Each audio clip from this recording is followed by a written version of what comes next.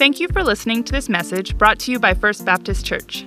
Here at FBC, it's our mission to lead people into a growing relationship with Jesus Christ, and we hope that this message helps you continue to grow in your faith. This audio is property of First Baptist Church, but feel free to give away copies of this message in the hopes that others will be impacted by what they hear.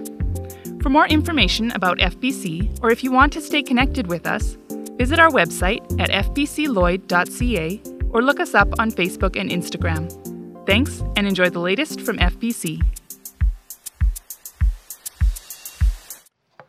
Thank you, Rebecca and Linnea and team. That was awesome. And just like usual, but somehow better than usual. Hey, how are y'all doing? All right. Gentlemen, I'm awesome. I am doing really well because I heard geese this week. And yes, can I get an amen? Geese are awesome. We know that when we hear geese the first time, we've only got one blizzard left. Right? Well, maybe not this time. Hopefully not this time. We'll see. Anyways, I love geese, and when they arrive, I get pumped. And so I'm pumped this morning.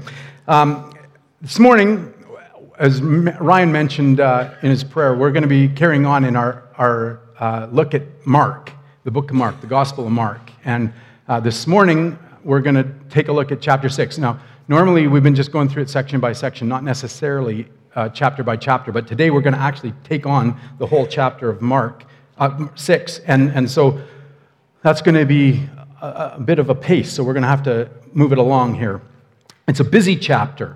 And sometimes when you look at it, first you might think it's rather eclectic. Jesus comes into his hometown, and Mark talks about that a little bit. And then all of a sudden, we're finding out about the demise of John the Baptist. And then Jesus is feeding 5,000, and then he's walking out to the disciples on the water. And so it seems like we're just kind of scattered all over the place. But maybe there's more of a connection than we think. So this morning, what we're going to do is we're going to look briefly at each one of these sections. And then we're going to come back and look at the overarching message that I think that Mark has for us with regard to discipleship.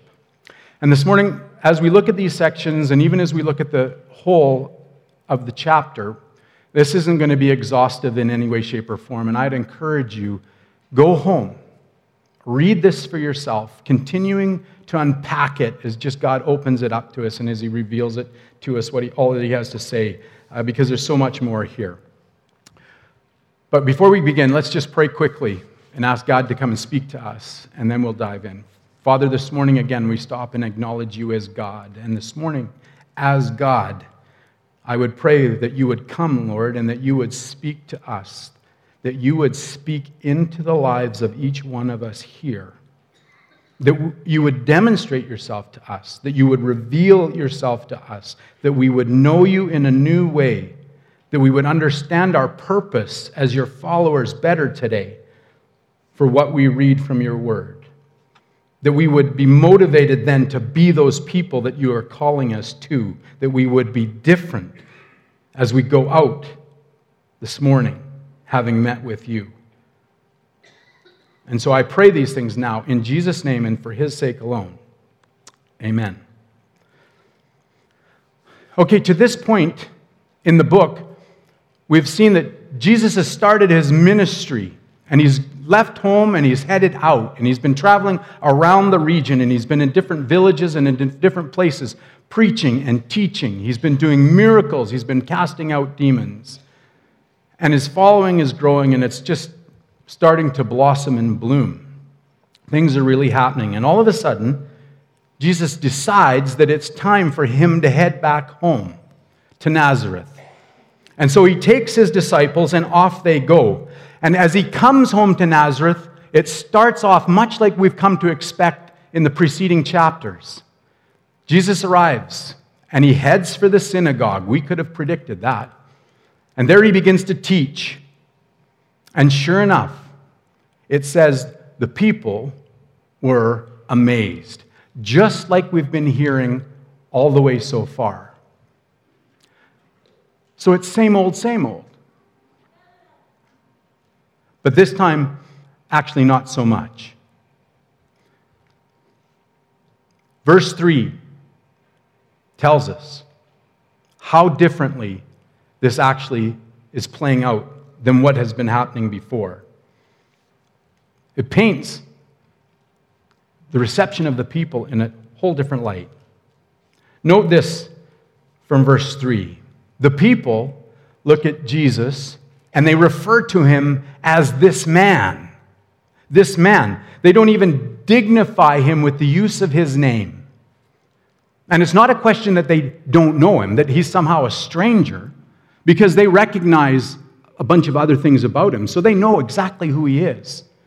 But they don't dignify him with the use of his name. They refer to him somewhat derisively as this man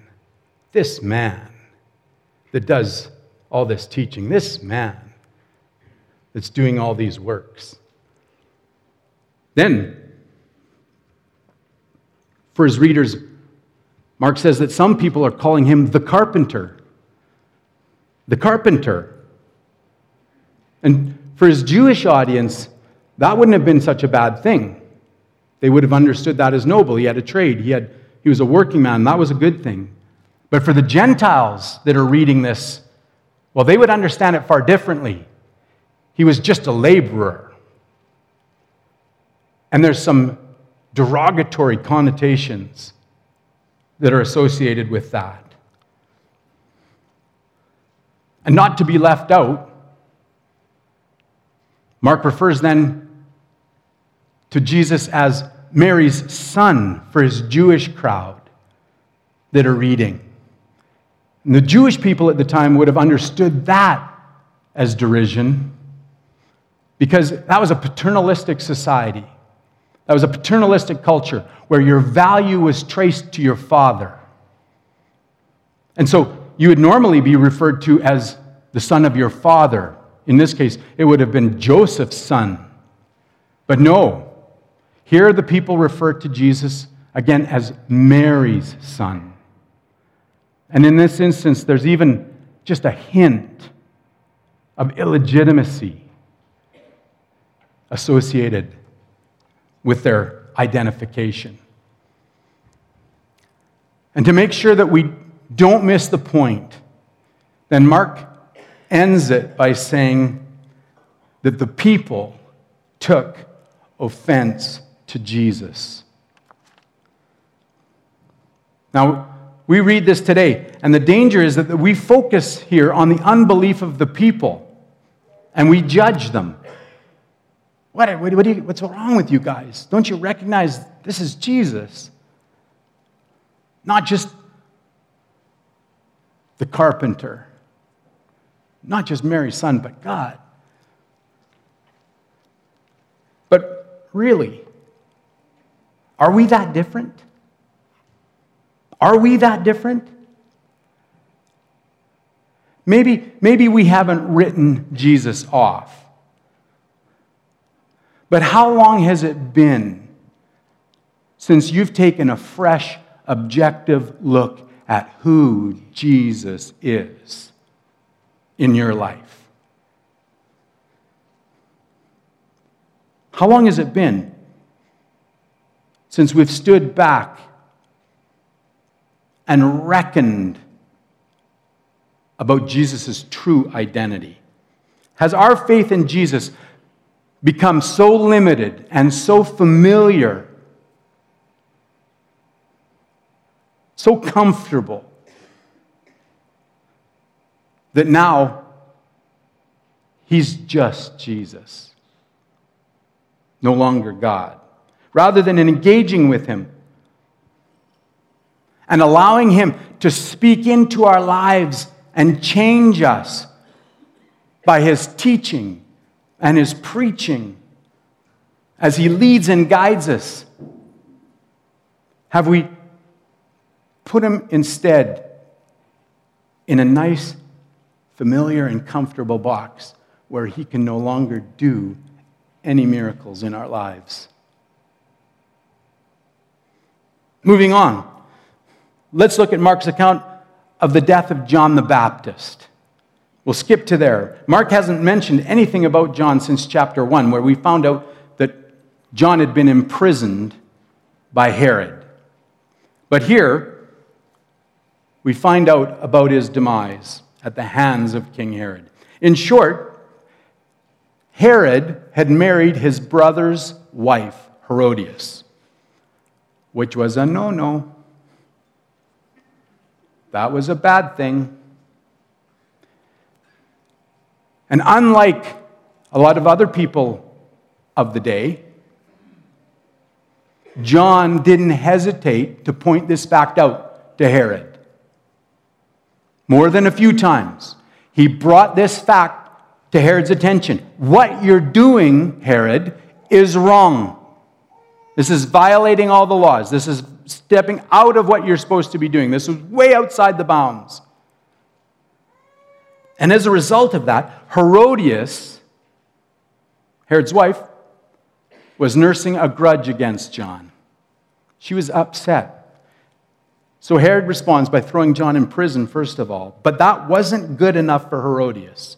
She wants John dead. He has really ticked her off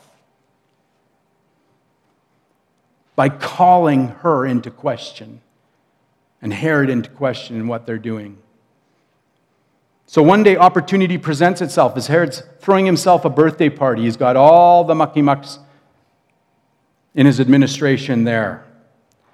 And in the course of the festivities, Herodias' daughter, Salome, comes in. And she dances for them. And one thing you can know for certain, she's a way better dancer than I'll ever be. Because she does such a good job that Herod takes a really ill-advised step, and he makes an oath. He and his officials have been so impressed at the dancing, really, at the dancing, that he pledges to her up to half his kingdom, whatever she'd like, whatever her wish is. And Salome goes out and conspires with her mother, comes back, and asks for the head of John the Baptist immediately on a platter. Two things quickly here. Note, first of all, how, again, John is foreshadowing Jesus. First, he foreshadowed Jesus in his message. But secondly, now, John is foreshadowing Jesus in his death. As they both are sent to their death by an unrighteous leader who turned their back on Jesus, knowing better. Second, note also the devastating effect of social and peer pressure.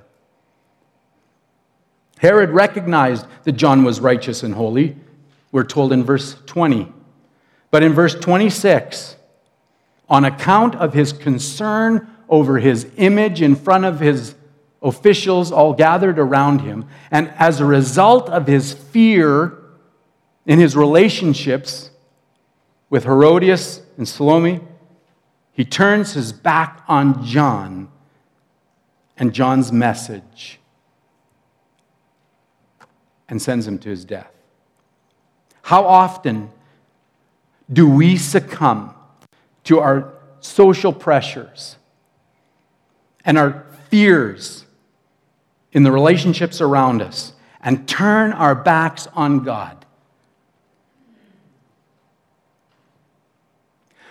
We can't even pray, bow our heads and pray in restaurants now because that would be awkward. Don't need that. We show up at the water cooler at work, and the conversation goes off the rails, and we don't step up into that. We laugh along with the joke. said, I don't want to stand out. I don't want to make this uncomfortable.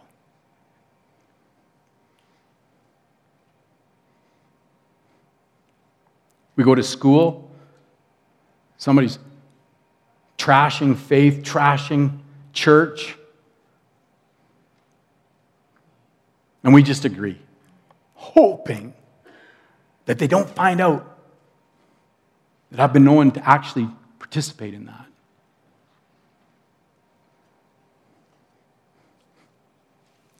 Herod looks like such a bad guy, but he's such a reflection of you and I today. And we need to learn from that. Next, let's move to the account of the feeding of the 5,000. Hoping to get some rest.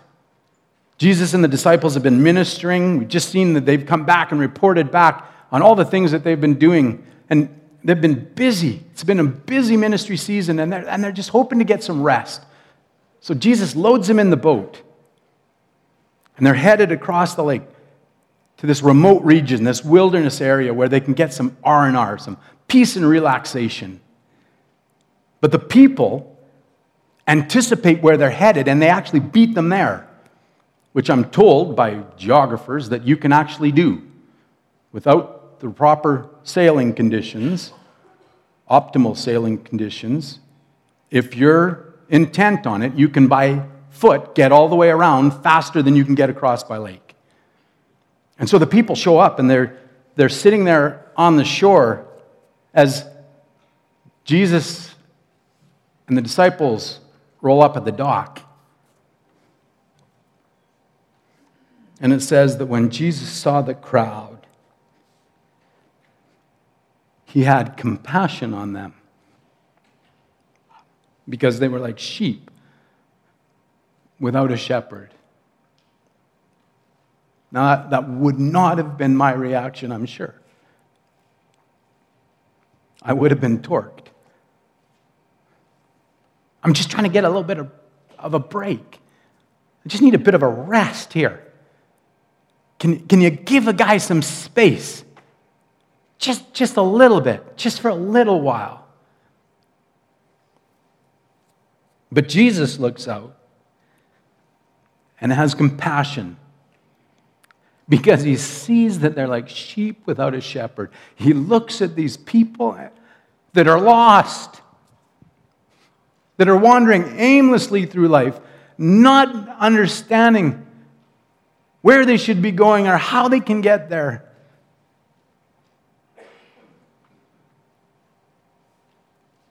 And so he jumps out of the boat and begins to teach them. Now, this section has all kinds of parallels with the story of God leading the children of Israel out of Egypt to the promised land. You'll remember from that story that they went through the desert, they went through the wilderness. And here too now, they're out in this remote area, this wilderness. So the settings are similar. And just as God was leading the children of Israel by day in a cloud by cloud, and at night by fire, Jesus gets out of the boat and he begins to teach and guide and lead the people. And then, just as God did way back then, out in the middle of nowhere, he provides miraculously for the people by giving them manna and quail. And now Jesus here at this point miraculously provides for all these people's needs by multiplying 5 loaves and 2 fishes. Add to that throughout the rest of the Old Testament, God has repeatedly prophesied that he is going to send his people a shepherd from the line of David, and that God himself would also come and be their shepherd and feed them. So again, for anyone that's been doing the math and paying attention here, the parallels are just overwhelming. The evidence is just insurmountable.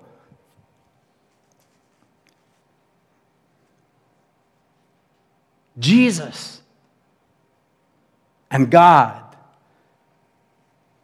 God and Jesus interwoven.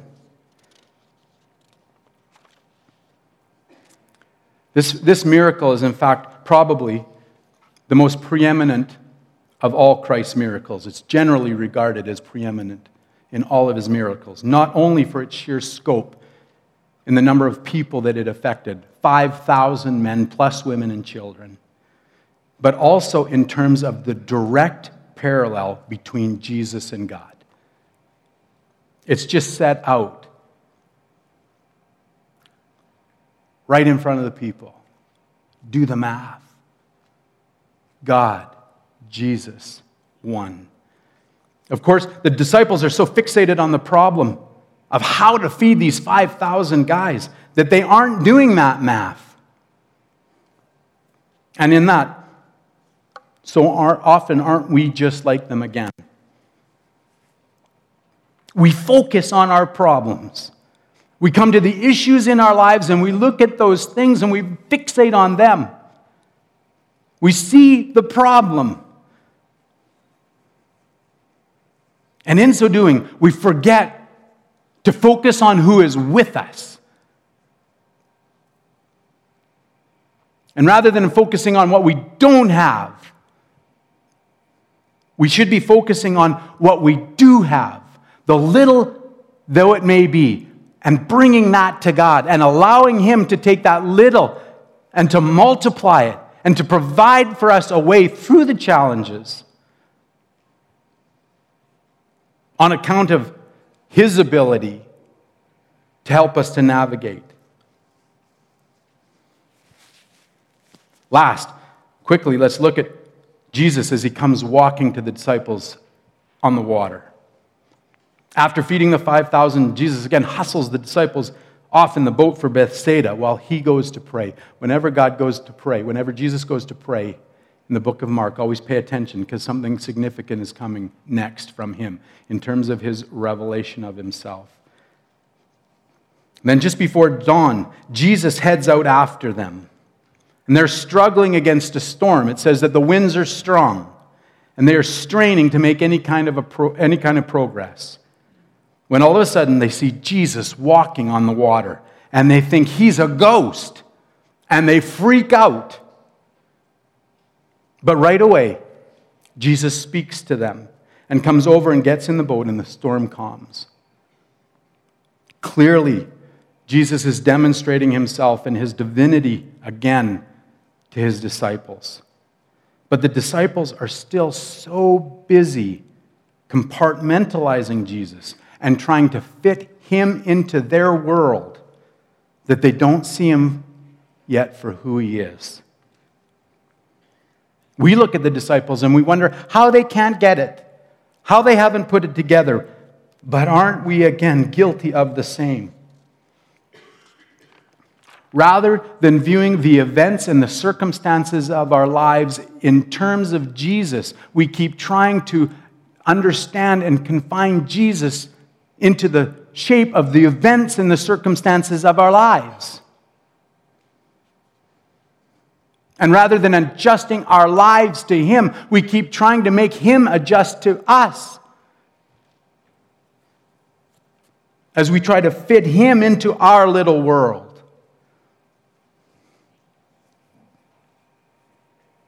So as we come to Mark 6, we see that within each section there's lots for us to learn and to apply for ourselves. But throughout the chapter, Mark is also speaking to us on a broader context in the overarching subject of our discipleship. Jesus approaches this directly in verses 7 to 13. There we see His approach with the disciples pivots all of a sudden. And we need to understand this section and then the events of the rest of the chapter around it. Starting in verse 7, read with me. Calling the 12 to Him, He began to send them out 2 by 2 and gave them authority over impure spirits. These were his instructions. Take nothing for the journey except a staff. No bread, no bag, no money in your belts. Wear sandals, but not an extra shirt. Whenever you enter a house, stay there until you leave that town. And if any place will not welcome you or listen to you, leave that place and shake the dust off your feet as a testimony against them. They went out and preached that people should repent. They drove out many demons and anointed many sick people with oil and healed them.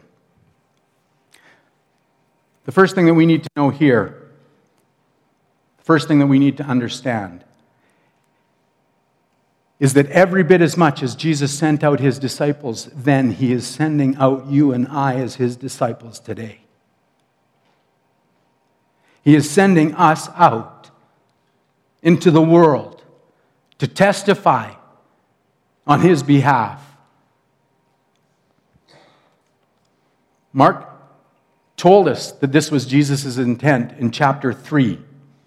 That it was Jesus' plan then, as he called the 12 specifically, that they were to be with him, and that then he would send them out. But now, here it is. It's begun.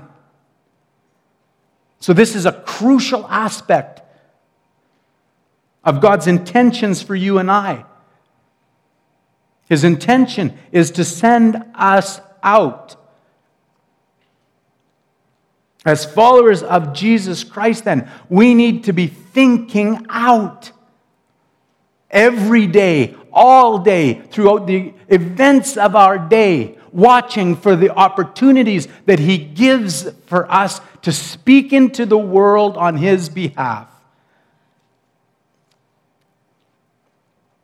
We need to be thinking out.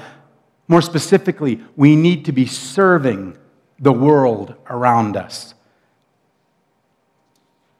Second, as we go, we need to remember that we go with Christ's authority.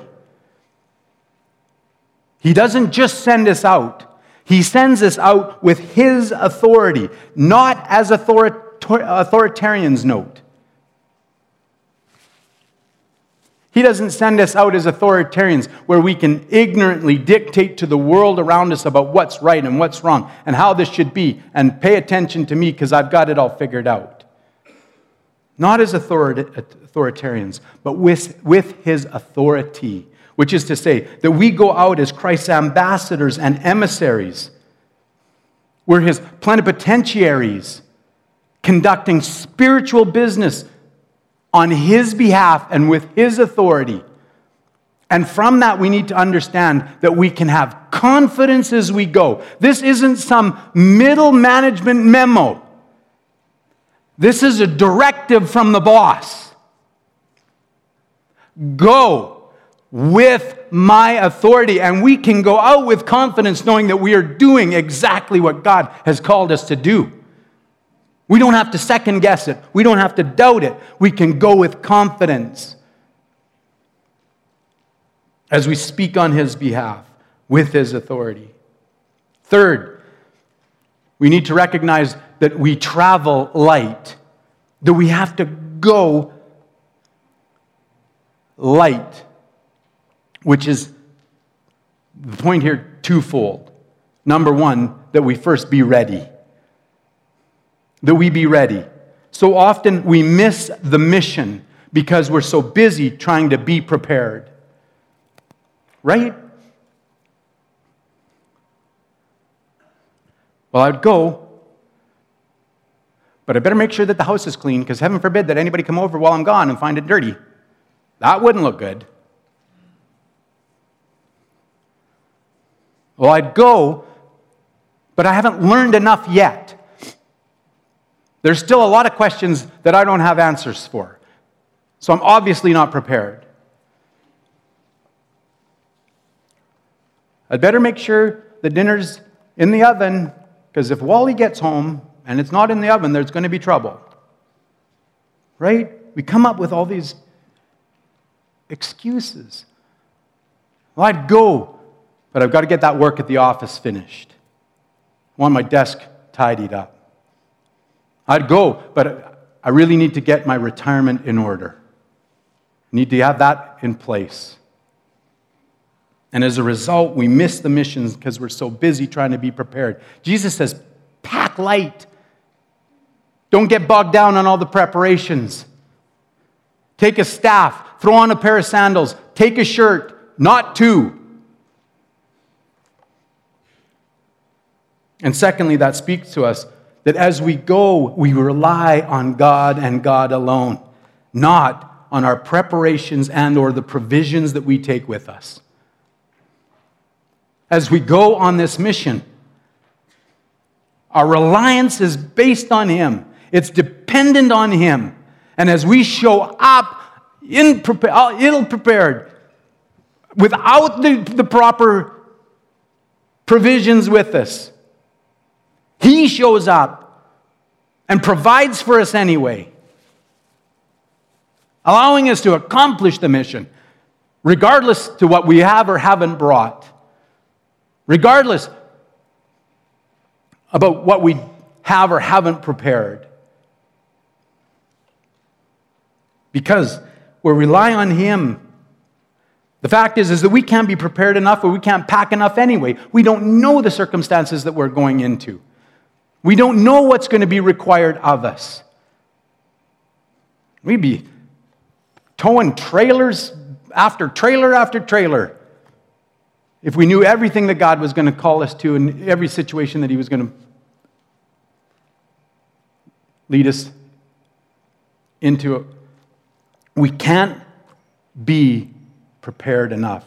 We can't pack enough provisions. The disciples serve as prime example. Think back, up to this point throughout the book of Mark already, all we have seen is the disciples more or less messing up, getting it wrong more often than they're getting it right. But Jesus comes along and says, time to go. Time to go. Off you go. And they do. And sure enough, they come back successful because they relied on Christ. Fourth, our message as we go is repentance. Repentance. Church family, we can't sugarcoat or water down the gospel. We got to get out of that trap. We've made the gospel into some sort of a moral guide, a behavioral pattern. And in so doing, we've neutered it. The fact is, we're all sinners in need of a Savior, and that's our message. Repent from our sin. Turn from our wicked ways. Acknowledge God and rely on Him. Put your faith in Him. And that message, more often than not, requires a conversation. Awkward though it may be, we need to say something. We can go out and do good deeds all day long, but that's not the extent of what God is calling us to take to the people around us. Sooner than later, we need to stand up and say something. Calling people to repent and to turn to God. Now, what Mark tells us in this little section isn't the extent of it. It doesn't end here, just in verses 7 to 13. As we look back at the sections around it, we also see him continuing to speak to us about discipleship there. From Jesus' trip back to Nazareth, quickly we've got to go. We need to know to anticipate rejection and often where we might expect it least. As Jesus comes into his hometown, he encounters rejection. And he says this in verse 4. Jesus said to them, "A prophet is not without honor except in his own town, among his relatives, and in his own home." As we go out with a message that is so important, it's natural for us to want to share that so much with those that are closest to us, our friends, our family, our sons, our daughters, our parents, our spouses. But it's here that we're often going to experience rejection on account of our familiarity to these people as they dismiss us. Who is this Doug guy coming with this message? I grew up with him. He's a knob.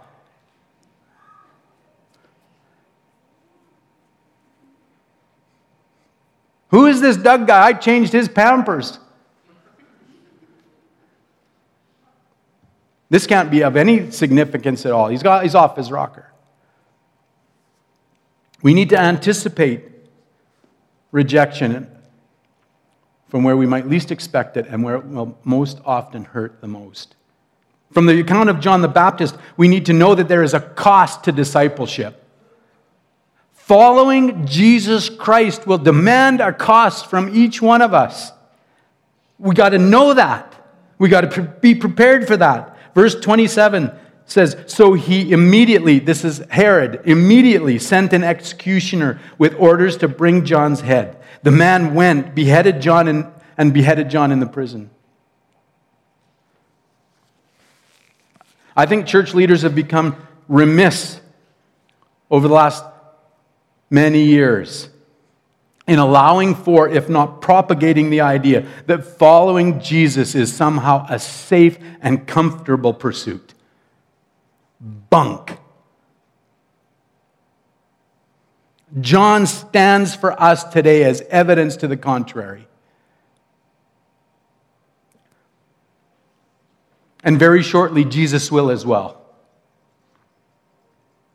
The fact is, our mission stands in direct opposition to the conventional wisdom and the forces that are at work in this world. And as such, we had best anticipate paying a price for the mission that we are on and the message that we bring. Commentator Donald English said this, this is speaking about Jesus. With all his evident power and perception, Jesus goes steadfastly to Jerusalem and to death because the realities of evil and goodness, hate and love require it. Let me read this for you again. With all his evident power and perception, Jesus goes steadfastly to Jerusalem and to death because the realities of evil and goodness, hate and love require it.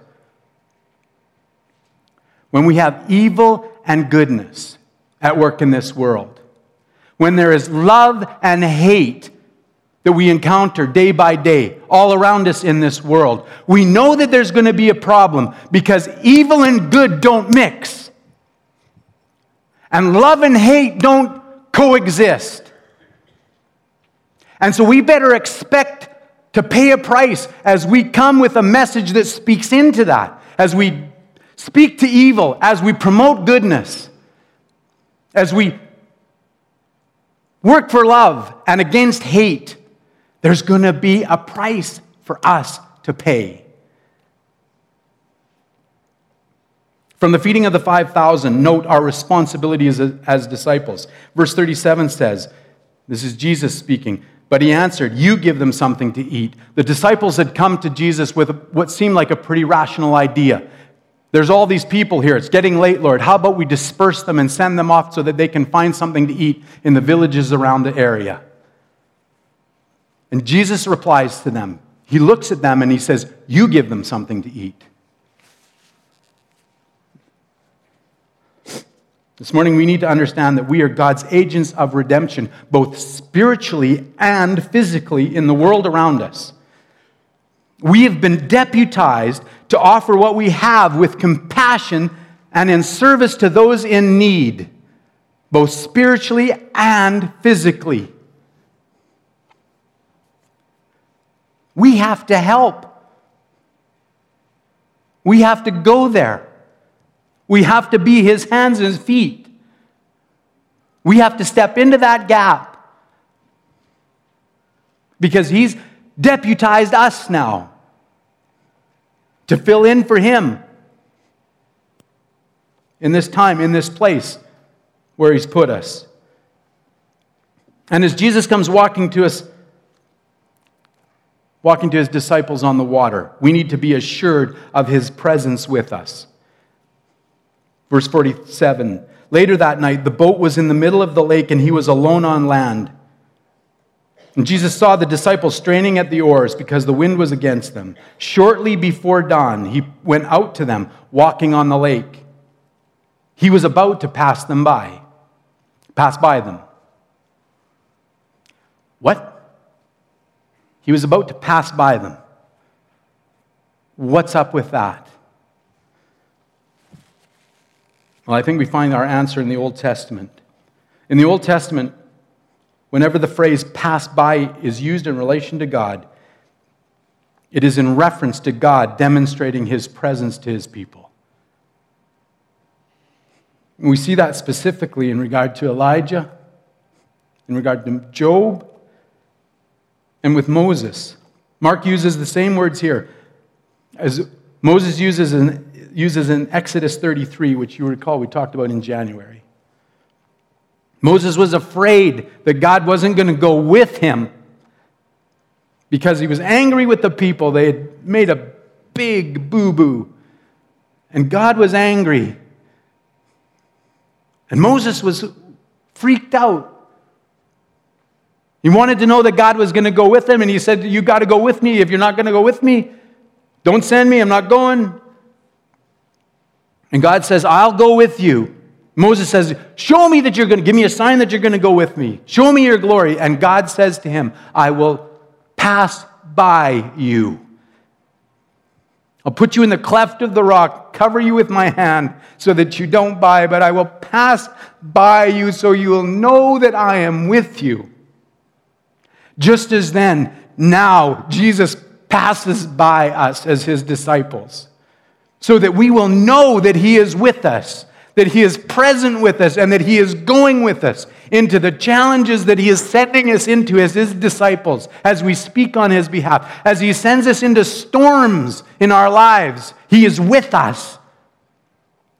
Church family, wherever he sends you, whatever storms that you encounter, whatever challenges that you are facing, Jesus comes walking to you on the water, demonstrating himself to you and assuring you of his presence with you today through Mark.